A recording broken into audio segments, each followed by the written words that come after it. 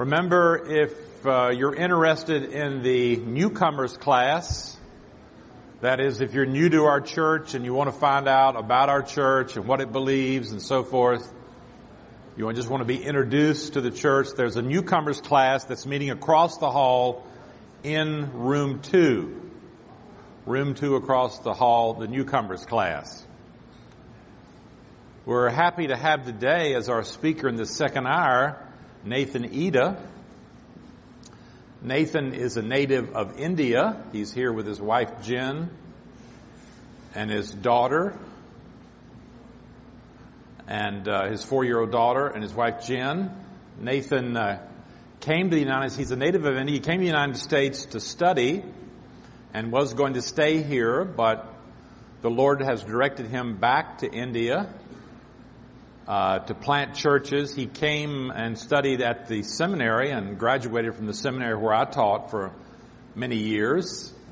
Even though I'm still a very young guy, I taught there many years, and he graduated from there. And so I've known Nathan Ida for a while and appreciate his desire to go back to India, because he'll maybe explain that to us. Of course, India is a closed country. You can't really go there as a missionary, and as an American, you can't go there as a missionary. So we're very thankful that he can go back and for what he's planning to do there, and he'll tell us about that. So it's very good to have Nathan with us here today. And Nathan, thank you. Come and give us your presentation. Thank you, sir.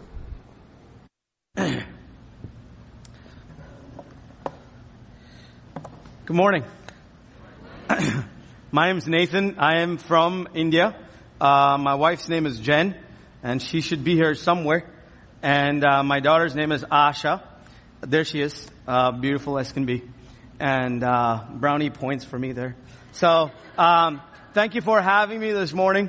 Appreciate you. I don't know if you know, but you as community have already been a huge help for me, Nathan. I'm currently pastoring a church in Ann Arbor, and it's called Ann Arbor Chinese Christian Church.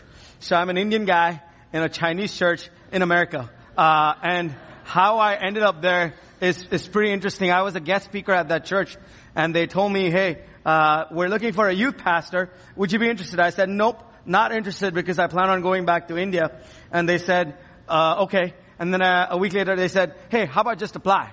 Don't cut us off right off the bat. Just apply. And I said, nope, not going to apply. I'm going back to India. And then another email a week later and said, would you consider applying? So I told my wife, you know what? I've never been through the pastoral application process ever, and we don't have one of those things in India. In India, when you be a pastor, you don't have a database to go to and see where exactly can I get a job. It's like, okay, you're a pastor, now figure out where you're going from here, you know. And so I said to my wife, I'm going to apply just to see what the process is like. And so I applied online, and a week later they called me and said, okay, we've narrowed it down. And I was expecting them to say, you're not making the cut. But they said, well, we're down to 10 people, and you're one of the 10 that we have on our list. So I said, 10 folks. I'm an Indian. I used to have a strong accent. I still can bring it out every once in a while, you know, and they're a Chinese church. I mean, I'm not getting the job. So I said, okay, cool. Let me know what happens.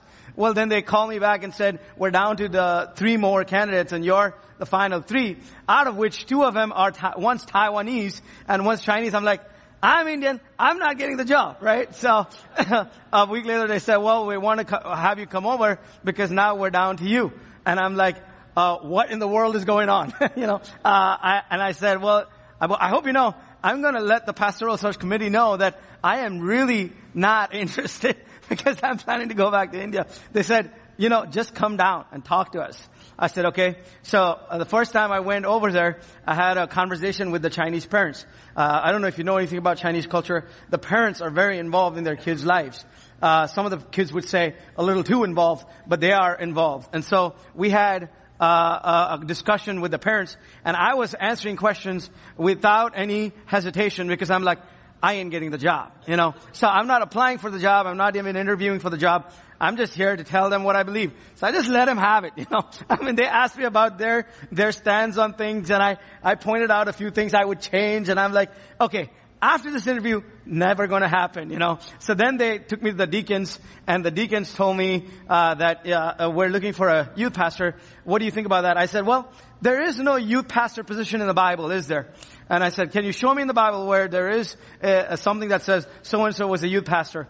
And so he said, no, I can't. And I said, so I don't believe in the position that you asked me to apply for. I believe in the pastoral position, and I believe in certain responsibilities that pastors would have. So I would come in primarily as a pastor, and if the youth is my focus, that's what I would do, and that's what I told them.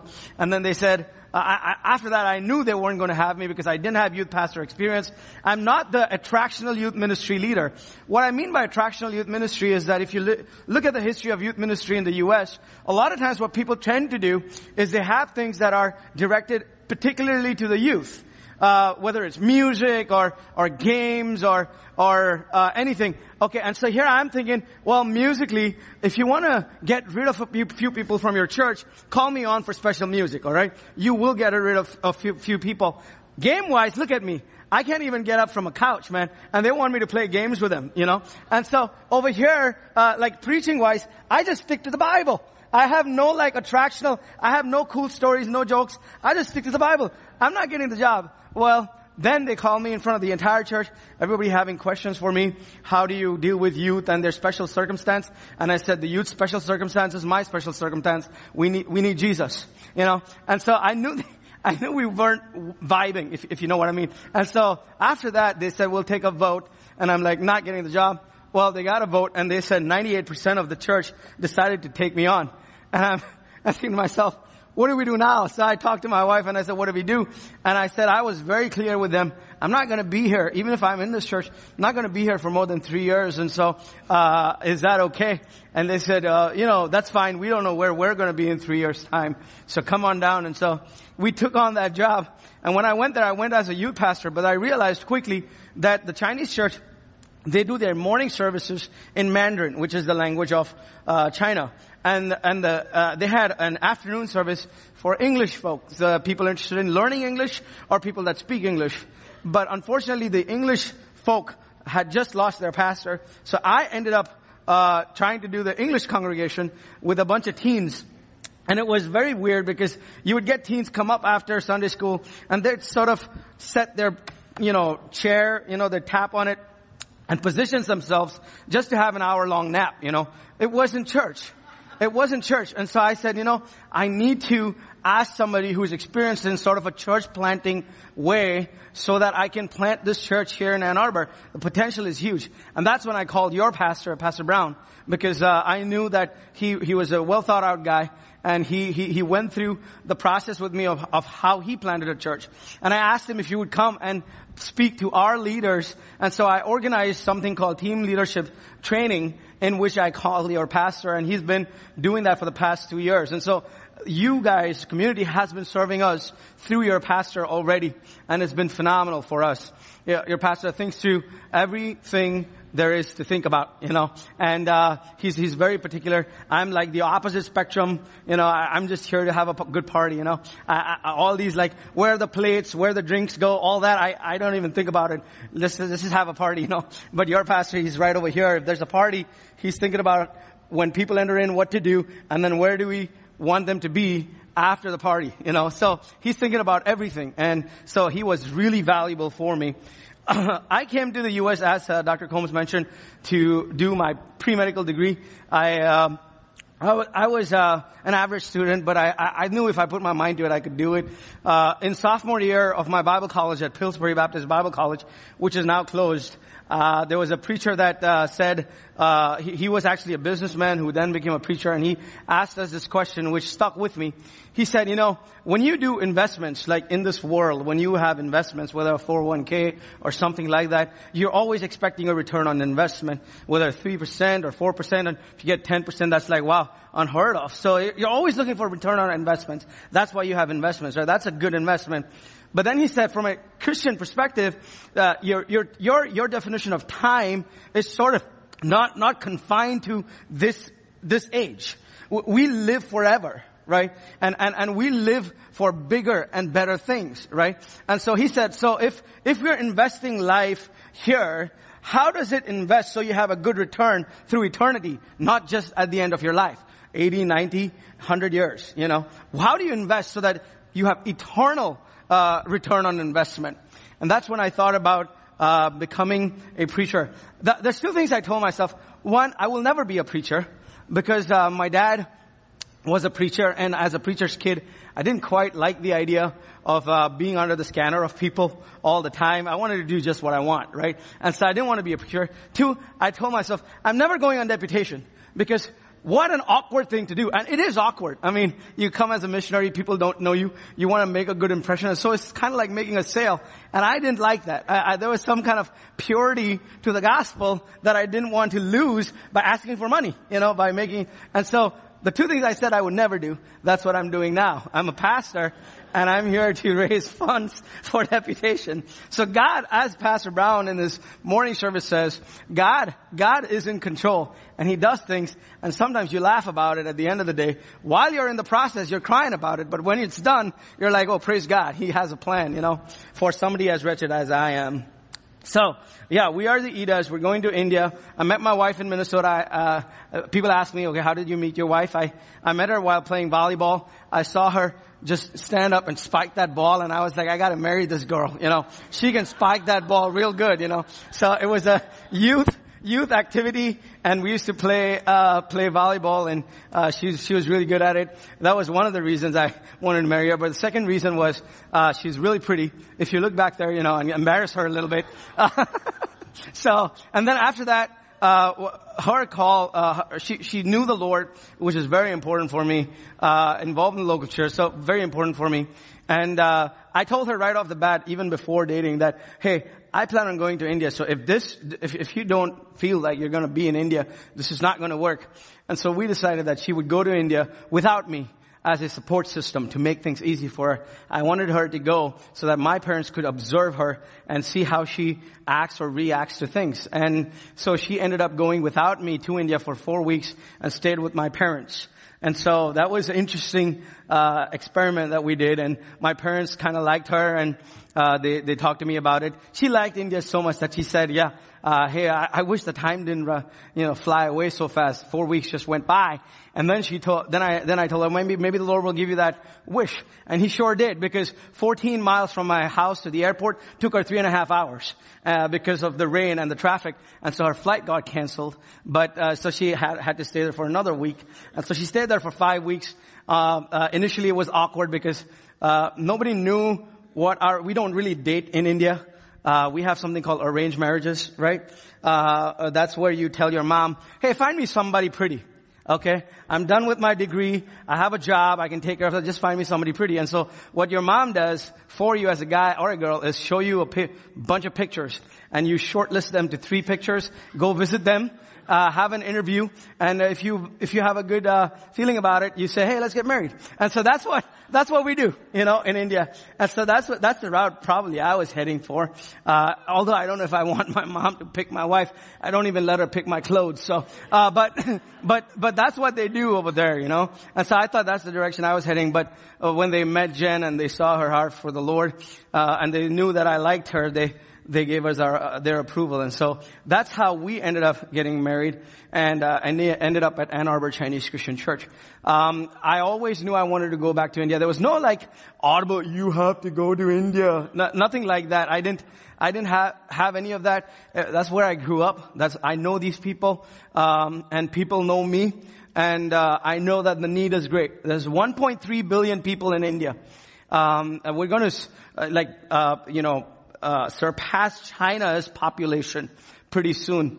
And then some people from India are like, yay! And I'm like, no, that's not a good thing. Because we don't have the infrastructure for 1.3 billion people, let alone more. And India is 5 times the U.S.'s population, 1/3 the size of U.S. So here you have 1/3 the size of U.S. putting 5 times the population of the U.S. in this small area. And so even if you have great infrastructure, it just cannot be maintained, because you have so many people. Not just that, India is very diverse. You have people from various backgrounds, different languages. We live in one state. If you went one state north of us, which is Gujarat, they speak a different language that I don't understand. And let me tell you, they're very proud of their language and their heritage, so you can't go in trying to change them, right? So India is so diverse, which means that we sometimes are not as unified as we ought to be, And so it's a difficult area to work in, but I grew up there, and so I said I'm going to go and work in India. So that's a little bit about me, Jen and Asha. We are going with a group called Global Gospel Connections. We're being sent out by Global Gospel Connections, which was started by a church that is a church plant in Hamtramck by another DBTS grad, Jay Searcy. And he started this church in Hamtramck, Michigan. And we went and worked with him for a year and a half in his particular church plant. And even before they launched as a church, we helped them do the constitution and that kind of thing. So I was involved in the church planting initially.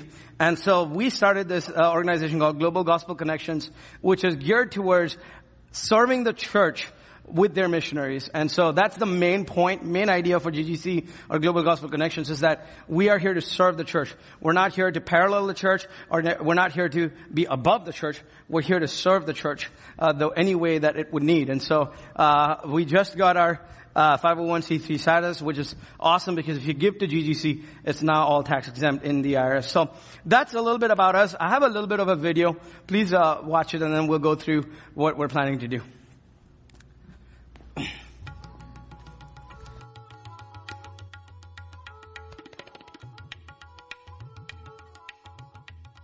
God has given me the privilege of going to India, where I was born. 17% of the world's population lives in India. We got over 1 billion people. And a number of religions find their birthplace in India. It has an ancient culture, thousands of years old.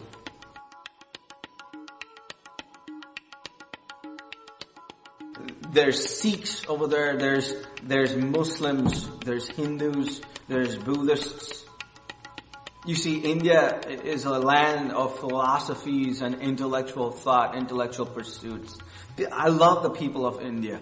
I grew up there for my whole life, and we're known to be very hospitable people in India. We love to share our food, share our culture. And yes, we have our problems, but that problem is a humanity problem. The problem is this problem of sin.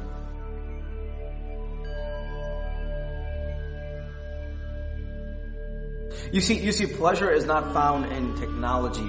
Pleasure is not found in things. And in India, we're trying to pursue these things. Technology, the latest technology and the latest science effects and the latest ways to think about modern day science. And it's basically secular thought that doesn't want anything to do with God. And as we pursue these things, we think we're making a difference. But the only difference that we can really make is through the person of Jesus Christ.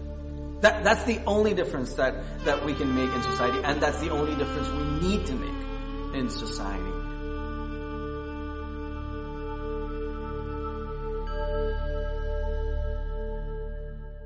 Are these pursuits of science and technology a bad thing? No, they're great.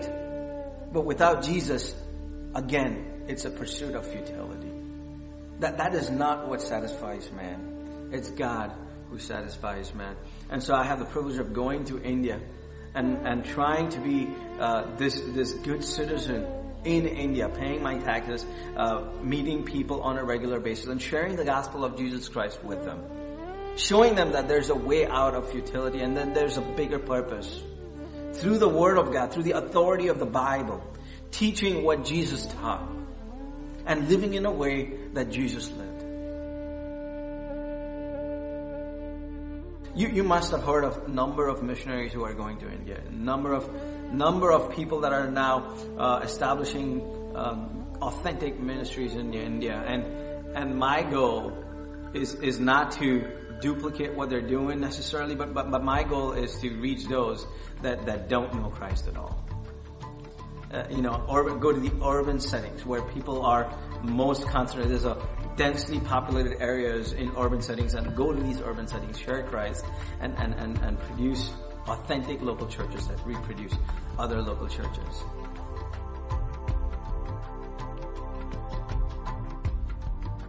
The other goal is also to train young guys, And within the next 10 years, pray for me as I try to train 10 guys from 10 different strategic locations in India. You see, India is so unique in that South India is full of the gospel. People are there in South India sharing the gospel of Jesus Christ on a continual basis. But North India and the middle of India and Northeast India, some of Northeast India is really difficult. The Western area, or these are really difficult areas because they are so hostile to the gospel of Jesus Christ. And what I want to do is train guys from these areas, these strategic locations, 10 different areas, to go and share the gospel of Jesus Christ while they receive good, sound, biblical training and teaching. And my wife Jen wants to be involved with little kids in the orphanage. And this is such a great opportunity to share Christ with kids at a young age. And so that God can use the gospel to transform them. The Holy Spirit can give them new birth, and the miracle of regeneration can take place at an early age, so that they can find meaning and purpose in life at an early age. And so that's the goal in India, is to make good followers of Jesus Christ by sharing the good news of Jesus, that they don't need to pursue futility, but they can pursue Jesus, the author and finisher of our faith. And then they can worship Him, and by worshiping Him, find true joy and satisfaction. Pray for us, the eaters, as we go to India. God bless you.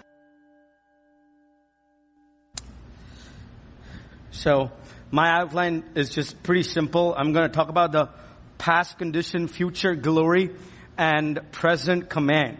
Past condition, future glory, and present command. I'm going to go a little bit out of order, and so if you're ADD about those kind of things, I'm just letting you know right off the bat that I'm going to talk about the past condition first, the future glory next, and then what we do in the present. Because here's how my mind works, right? I want to know where I'm going. And so that sort of determines what I do today. And so that's why I want us to see the future glory before we decide what we're going to do today. God has given us certain commands for today as believers and as a church, but that's leading to somewhere. So I want to deal with that before we get to the present command.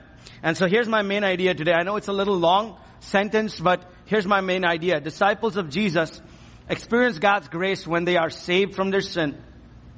They experience God's grace when they're saved from their sin. And then, because of that, they extend God's grace by making and maturing disciples of Jesus until His coming kingdom. So that's the main idea, that we have experienced God's immeasurable grace. I stand here a sinner saved by grace. I was a wretched sinner, even though I grew up in a Christian family with a dad who was a pastor and a mom who was a Sunday school teacher. I was a wretched sinner. Right? And the old adage about pastors' kids being the most notorious applied to me. Okay?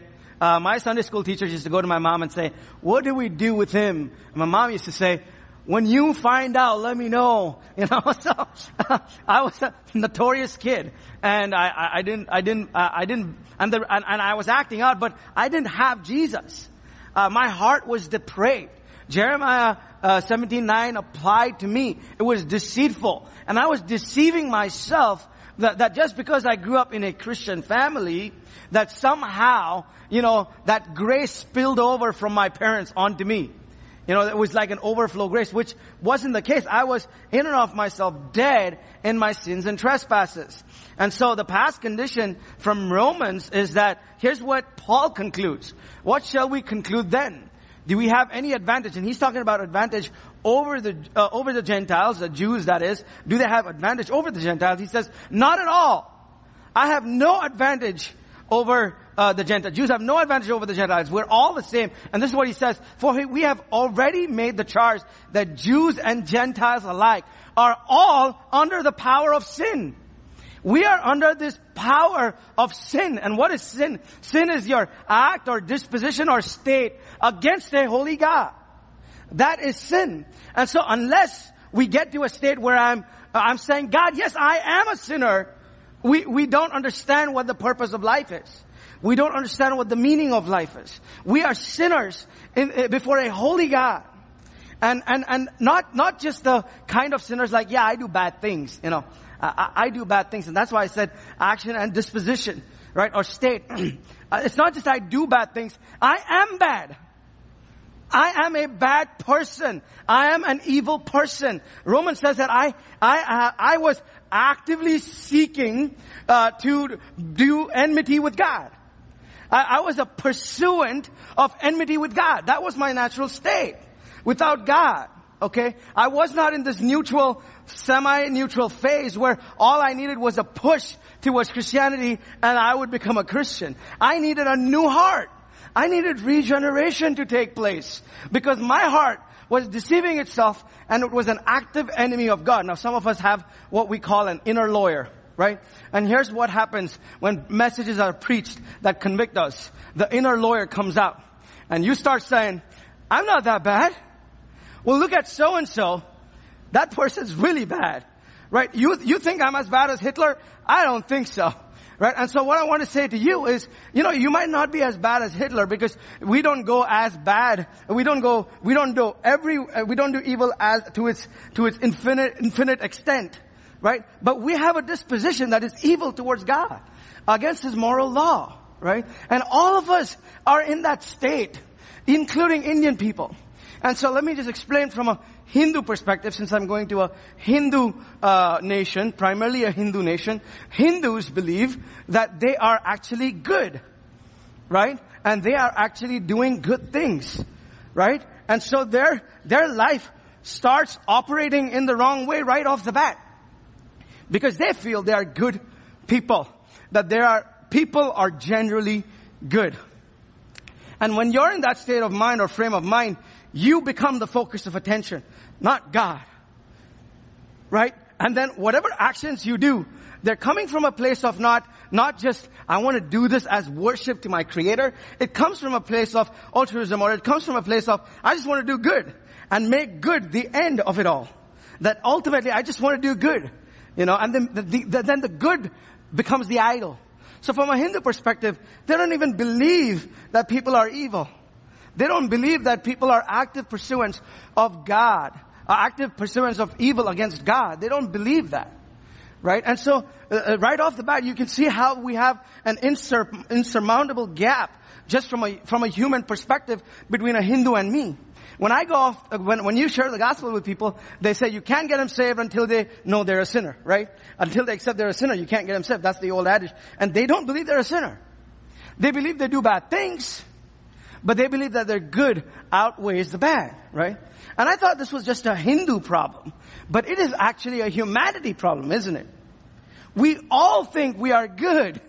We look at the person next to us, I'm not as bad as them, and we do this comparison thing, or we let our inner lawyer out and we start arguing about why we're not that bad. We have to start, and it's not just this guilt, right? That, hey, I feel bad about doing things. It's a true state of affairs. This is reality, folks. It's not just based on your feeling. If you're feeling that way, it's because it's true, right? You are an active enemy of God, right? That's our condition. That's where we're at. But the future is pretty bright for Christians. Specifically and only for Christians. The future is bright. Why? Look at 1 John 3. Here's what he says. Dear friends, now we are children of God. Remember what I just said about me?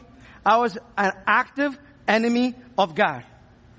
Without God and without hope in this world. So it's not just a state of being even. It's a feeling of hopelessness. I'm doing all these things and there's a feeling of hopelessness. So I work in Ann Arbor and we graduated Tom Brady. Some people would argue one of the best quarterbacks of his time. Some people would say, I just hate that guy, So, but Tom Brady, he was in an interview, before his Super Bowl, and they asked him, hey, so, you got, I think at that time, when I saw the interview, three Super Bowl rings, and what are you gonna do? Like, when is it going to be enough? When are you gonna say, yeah, I'm good. And he said, just one more. I need just one more. And do you think that Tom Brady will be satisfied after 10 Super Bowls? I don't think so. And so here we are, chasing after the wind, as Ecclesiastes says, to satisfy our souls. And it doesn't satisfy. Because God is meant to do that.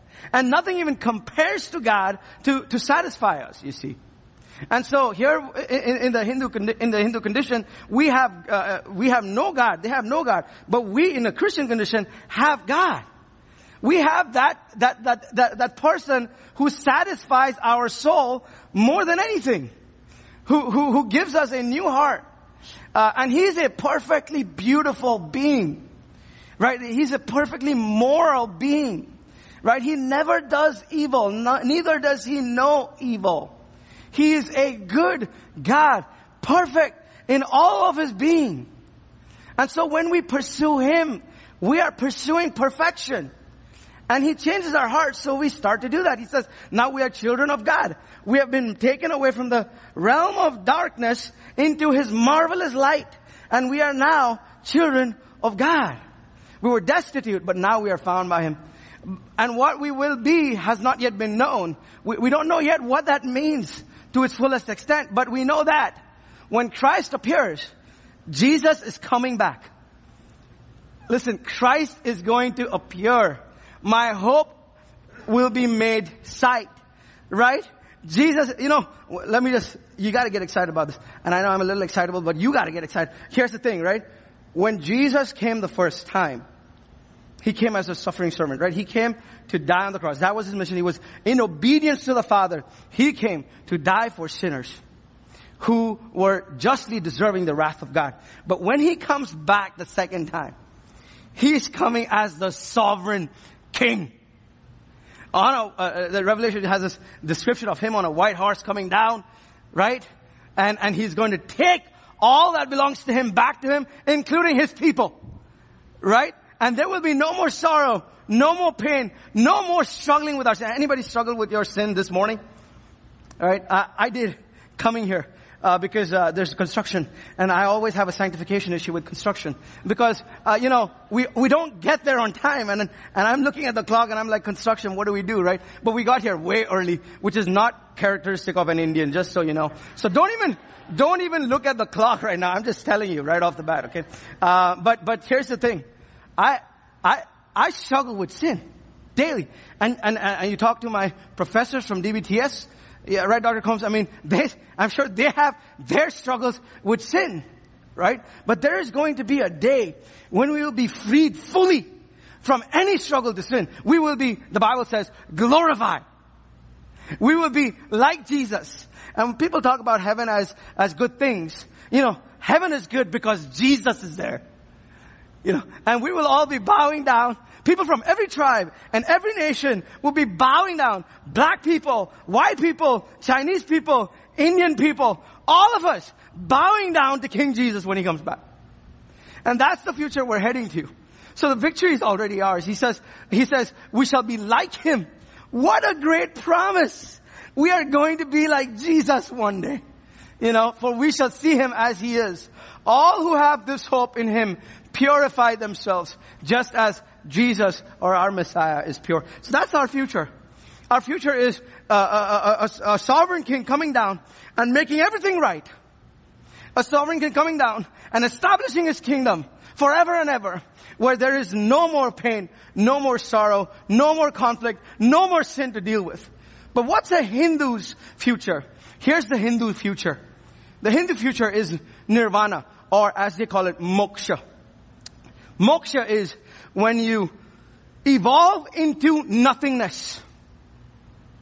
When you live your life to the helm of goodness, whereby you are now obliterated into oblivion. If you're like, that doesn't make sense, I'm with you. Okay? I mean, imagine a life of pursuit of goodness only for the sake of becoming oblivious. What kind of life is it? But that's their life. And so good and evil, things like good and evil, they're malleable. They can fix themselves as culture evolves. There's no absolute, but you know what? Our Bible says there is a God who is good, out of which we get good and evil. Absolute good and evil. And the Hindu philosophy cannot consistently stand on itself. How can you tell somebody else they're doing something bad when it's malleable? When it's flexible? And so what we have in God is an absolute God who is good, absolutely good. And so that's our future, but that's the Hindu's future. into oblivion, right? And then because of all of that, here's the present command. The present command is this, that Jesus says, all authority in heaven and on earth has been given to me. Therefore, so because I have all the authority, so not just future glory, I don't just have the authority in the future, I have the authority now. I have authority now. How much authority? All authority. I have all authority now. Right? And because of that, therefore, go and make disciples of all nations, baptizing them in the name of the Father and of the Son and of the Holy Spirit, and teaching them to obey everything I have commanded you. And surely I am with you always to the very end of the age. And we've heard this verse so many times. But do we recognize that no country, just because of his laws and powers, can hold back the gospel of Jesus Christ? So India might be a closed country where you can't really go as a missionary, but it is still a country under the authority of Christ. And it still needs the gospel. And so we go because Jesus has told me to go. Right? Through the power of the Jesus' throne, we are going. And we're going to go make and mature disciples of Jesus Christ. Not because some government says you can't do it or you can do it, but because of Jesus, Let me just, a side note, and I've been in the U.S. for 14 years now, and I just want to, as a thing of warning to us as American Christians, American Christianity is weird. And let me tell you where I'm going with this. Because you don't sacrifice anything to be a Christian here. And then you take this freedom idea, and it's great to have freedom. In fact, I wish India was more free for the gospel of Jesus Christ, right? Because we want to see the gospel going out, right? But with Indian Christians, when Indian people become Christians, they are giving up their whole old way of life. They're giving up sometimes valuable relationships. They're giving up their communities. And all they have then is the Christian community. That's all they have. They don't have anything else. Some of them lose their jobs because they have now become Christians. Some of them lose their government benefits, healthcare, and retirement because they are now Christians.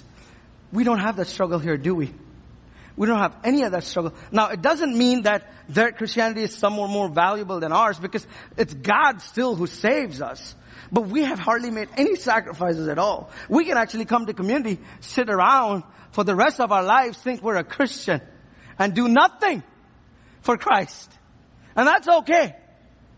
See, the Bible talks about Christians with a new heart in terms of repentance. We turn away from our old ways. We go to the new and living God, the true and living God. That's what we're going towards, right? And He changes things, folks. If you have been a Christian for a long time, you have seen how God has miraculously saved you from your sin and has used you because of His glory. Because of Him, you are where you're at, right? And so we here need to understand what we have in Christ is fantastic. It is amazing. It is why we have this, so that we can live for Christ. And so, what are we going to do in India? There's 3 specific ministries where we're going to be involved in. I'll just tell you real quick. My dad is the one that started the ministry about 35 years ago. My dad wanted to was a businessman. He wanted to start a factory, and he saw Time magazine has an article in its 1980 about the city of Bombay. And it was a commercial capital of Bombay. And so they wanted to go to Mumbai city and reach people with the gospel of Jesus Christ. Of course, his uncle told him it's a really difficult city, and he said, it doesn't matter, I want to go and share the gospel. Now, my dad was going from South India, so he didn't know the language there. And so he started learning the language, Hindi, and he started going around the city of Mumbai. The way he started his church plant, though, was he went to a slum area. he surveyed the entire city of Bombay, and he saw that in the slum area, kids were just walking around aimlessly, some of them with like bicycle tires, hitting it around and running around because there was no education for them. So what he started doing is he started going to these slum areas and sharing the good news of Jesus with little kids. And before you know it, 150 kids used to come consistently every week while he shared the gospel to them, and obviously gave them some candy, right? And so after that, the parents are wondering, where are these kids? Before that they never wondered. Suddenly they're wondering, where are they congregating? So the parents started joining in, and God saved people through that ministry. And that was the establishment of the first local church in Mumbai city. From this church, there was another gentleman who used to come every week to church, and he told my dad, you're from South India. This is North India. I have not been understanding a word you're saying, and I'm coming for the past 4 weeks. And my dad said, wait, you didn't understand a thing I said, but you still keep coming. And he said, yes, I still keep coming. Can you start a church in our language group? And my dad said, can't start a church for one person, but we can do a Bible study of sorts. And he said, okay, let's do that. He brought 5 families the next week. And so in the morning we used to have the morning services, and the afternoon we used to have the second language services. It turned out where the second congregation or second church exploded. Like, they had 300 people coming every Sunday, whereas the first church had about a couple hundred. So that was the second church plant. And then we had people coming from an hour away in a city called New Bombay. We had 3 or 4 families coming from New Bombay. And so very recently, our church has launched out a team to go and plant a church in New Bombay. New Bombay has 7 million people, mostly middle class, upper middle class people, mostly young families who cannot afford city prices for apartment rents and stuff. So they live there, and so they have just started to try and plant a church. So that's the beginning of this ministry. Okay. Next, what we're going to do is we're going to go to a city where I was born, where I lived. It's called New Bombay, in a city called Panvel. And Navi Mumbai, as you see over there. And we're planning to plant a church in this area because, as I mentioned, there's 7 million people there, and we're expecting more people to come into the city because the government just approved a second international airport in Mumbai, maybe 10 minutes away from this particular city. So when we went to India this last time, it was a giant construction zone. Commercial properties being built and residential properties being built, and so we're expecting an influx of people into this area. So with that core group that is already there, we want to try and plant a local church in this particular area that plants more healthy churches for the glory of God. And so what we're planning to do is basically go survey the area, talk to these people that are willing to plant this church with us, start Bible studies. And Pastor Ken Brown is going to be helping me immensely in this because I'll be doing his What's the Difference series, which you guys probably remember, right? So we'll be doing that. We're going to build a solid team. So when we have maturity among our core group, that's when we will launch this church plant in Navi Mumbai with these families. So that's the idea with our church planting, and we want this church plant to plant more churches all over India, right? Our second ministry is Pioneer Church Planting, and it's through Calvary Baptist Bible College and Seminary. Just real quick, this seminary was started by my dad in 1980, and it was an institute. And basically what had happened then was that they were kicked out of 11 different locations because people knew they were Christians. So we found this property way far away from the city, about an hour and a half, and we constructed this. This is a local church-based ministry, which means that candidates that we get are approved by their pastors, and they come here to this Bible college solely for church planting and pastoral purposes. So we don't do anything else, but we teach Bible and how to study the Bible, how to interpret the Bible, how to apply the Bible. That's what we teach at the Bible college and seminary. And so what we've noticed is these guys, they graduate and then they leave, and there's no connection with them. They just go and they struggle by themselves, which can be a very lonely task as a new graduate from Bible college. And so what we're trying to do is, through Pioneer Church Planting, we want to look at 10 guys every year. So right now the current enrollment is 120, out of which there's about 30 girls, right, who want to be pastors' wives, right? And then we got about 90 guys. So what we're trying to do out of these 90 guys is pick 10 guys who show that they have ability to learn the Bible and teach it with integrity, right? And these guys we want to send to urban areas. Urban areas in India were the least focused because it is expensive to live in an urban city in India, right? And it is also a difficult area to reach because people are usually secular in urban settings. They don't care about religion. They care about making money and taking care of their family. I was just talking to a brother outside here, and he was telling me that he works for DTE, and he had an Indian guy who was an engineer who had a tough life in India as an engineer. And it is that way in India. You know, I had a friend who his wife and him both are engineers working for a good company, but with combined salaries, they couldn't make ends meet. It was a paycheck to paycheck. And that's the life in India. It's a struggle, right? Even with a solid education. And so these guys, they don't have any way to structure their ministry or to help them plant a church. And so urban areas is where we want to go. That's where the people are. That's where we want to plant churches. And we want to go north. We don't want to go south because south is mainly a lot of Christian ministries in the south. North, hardly any. So we want to find 10 strategic guys who will go and plant churches in urban settings. And we found one guy already. His name is Barnabas. He has an MDiv from Calvary, Master of Theology from Faith, and he's also had summer ministry experience, which means he was already involved in church plant. So we're going to go help Barnabas to structure his church planting efforts. And so what we want to do is through the efforts of people like Pastor Brown, people like Rob Howell, who is out there in inner city, and come alongside us and create a good coaching and training environment for these guys so we can be a solid support for them as they try to plant a church. And so we want authentic churches that are self-sustaining and self-replicating. We don't want just churches that are always asking for money. We want churches to self-sustain and self-replicate, right? And so that's why we need coaching and training for the first 3 years. We're going to help Barnabas. And then the next ministry that we're going to be involved in is Bethesda Children's Home. Now this one, my wife usually does a fantastic job explaining this ministry, but let me tell you a little bit in a lesser fantastic way. So this one, my mom, when me and my sister came to the U.S., my mom, used to, if you go to Bombay City, if you're driving in Bombay City, you stop at a red signal, there will be 10 or 15 kids that come to your car and they're trying to sell you stuff or they're trying to clean your car up. Okay. Now if you grew up in Bombay City, you're numb to that. Okay. Kids without clothes, kids dirty. You're numb to that. You don't quite see that. The only time as an Indian I used to recognize, oh yeah, they are dirty and they probably don't have parents, is when Americans used to come to India and point that out to me. Like, hey, does this happen often? I'm like, well yeah.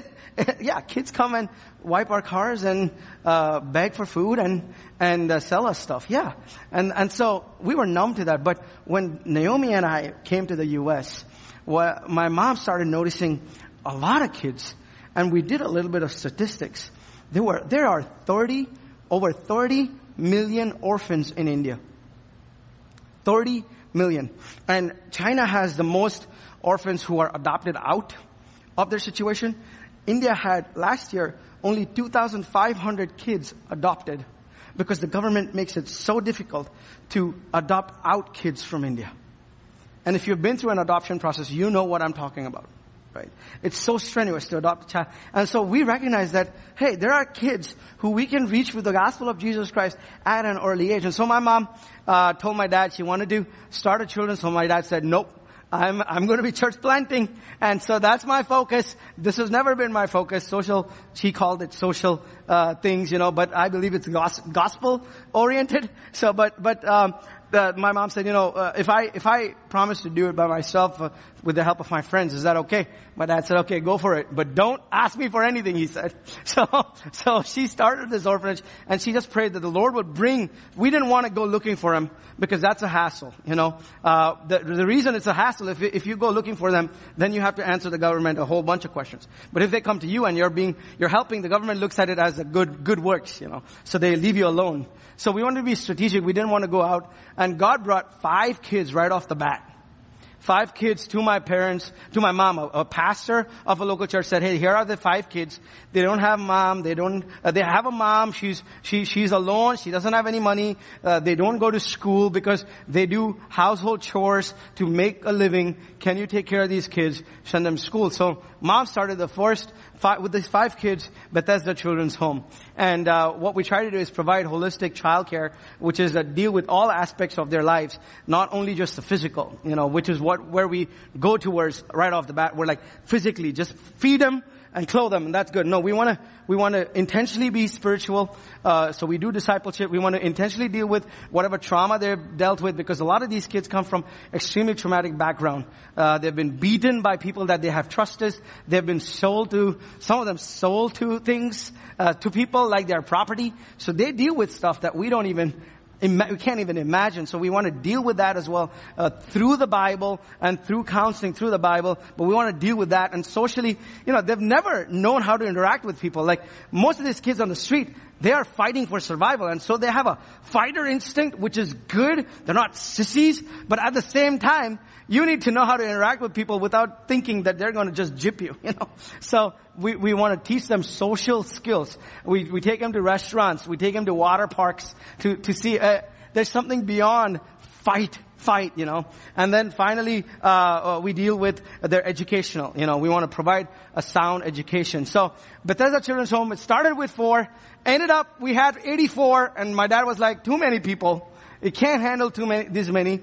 So we went down to 33. But that's this last Memorial Day weekend. A pastor from Northeast India showed up with 14 kids. Memorial Day weekend. And ages 3 to 6. And my mom said, what do we do? So total orphans. Like no dad, no mom, no relatives. Total orphans. And he had taken a 20-hour train ride from Northeast India to this children's home.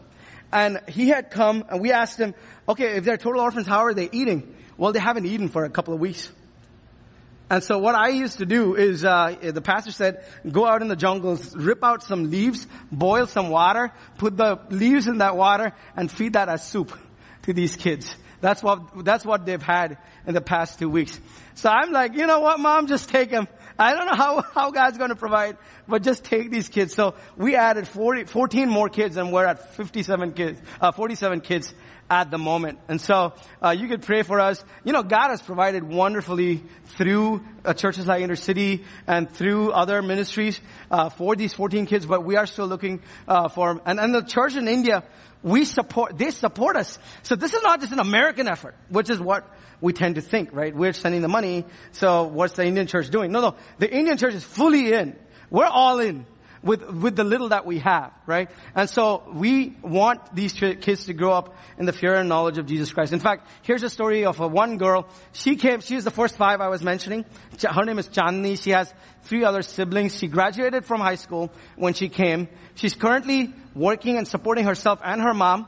And she also professes Christianity and was baptized when I was there in India in one of our local churches. So she's actively involved in the local church. That's what we want to see with all of our kids at Bethesda Children's Home.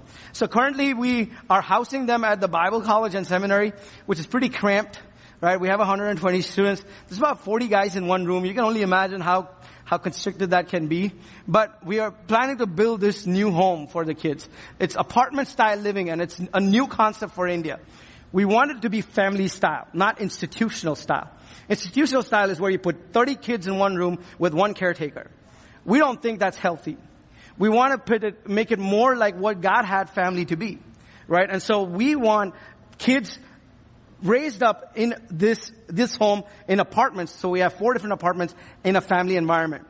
So we're looking for caretakers for most likely a Christian couple, to come and take at least 6 to 8 kids per apartment. So we're currently constructing this. People have given. So this is where it's at through one donation, just one donation. This is how far we've taken it. So we need another 120 to finish the construction, but we want to see family style housing done. So that's what we're going to be involved in a nutshell. And so we need your prayers. Jen and I, we're planning to leave to India in 3 weeks. We told our church, she's holding her head like, what is going on? We told our church end of May that we're leaving. We didn't do any fundraising because we knew that it would be wrong to the church if we did fundraising before telling the church. So we waited till May, and so we've just been doing like this deputation for past couple of months. But the Lord has provided wonderfully for us. And we're looking for more ministry partners. And I gotta tell you folks, you guys have already, as I mentioned, done so much for us through your pastor. He's such a good man. And what a great privilege for me to get to know him. I would just request you, when I call him, would you send him over, please? And let him help us navigate through church planting ministry, which he's really good at. He's really good at that. So what we're trying to raise is our monthly needs, daily expenses to live in Mumbai. It's expensive, more expensive than Ypsilanti, which is where I live right now.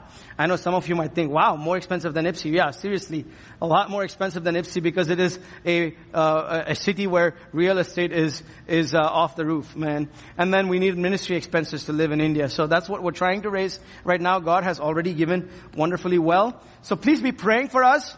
August 21st is when we want to leave. I'll be teaching New Testament introduction. Nothing even close to what Dr. Combs is capable of. But in my little bitty seminary education, I'll try my best. And so be praying for me as I do that. So we have a Dean of Men, Dr. Johnson George, who has his doctorate from Bob Jones University. And I asked him, hey, can you give this to somebody else? I'm sort of delayed. And he said, nope. You're coming and you're teaching. I'm going to trust the Lord to provide. So I'm like, okay, I guess I'm coming and teaching. So, as soon as I get there, we'll be involved in ministry right off the bat. So be praying for us. Pray for my wife, Jen. We're thinking, happy wife, happy life, right? And so I want to make sure that she's happy with the house that we're going to get, and pray for these guys that are going through Pioneer Church Planting. We already have 2 guys that are ready to go. So be praying for them as well. And pray for the Indian church. My goal, my prayer is that 30 years from now, Indian churches will be they're healthy right now, but so good in the urban areas that church planting is solely done in India. My wife is saying time's up. Sorry, I'm an Indian stretchable time, right? So pray that happens, alright? Pray that the Indian church will be healthy enough to plant more churches, in India, and send out missionaries to the U.S. to plant churches in ethnic areas, alright? So let's pray together. Father God, we thank you for this opportunity. Thank you for giving me this privilege to share my ministry here. I pray that you would, please, for your glory, bring Indian people to Christ. Give them new hearts that long and desire for the one true God of the universe, because Jesus, you are the way, the truth, and the life. No man comes to the Father but through Jesus Christ. And so until you're coming, keep us faithful through the Great Commission, where we make and mature disciples of Jesus Christ. And when you come, our faith will be made sight. And what a glorious day that will be. Until then, keep us faithful in Jesus' name. Amen. All right, thank you. If you have questions for me, I'll be up here. You can ask me.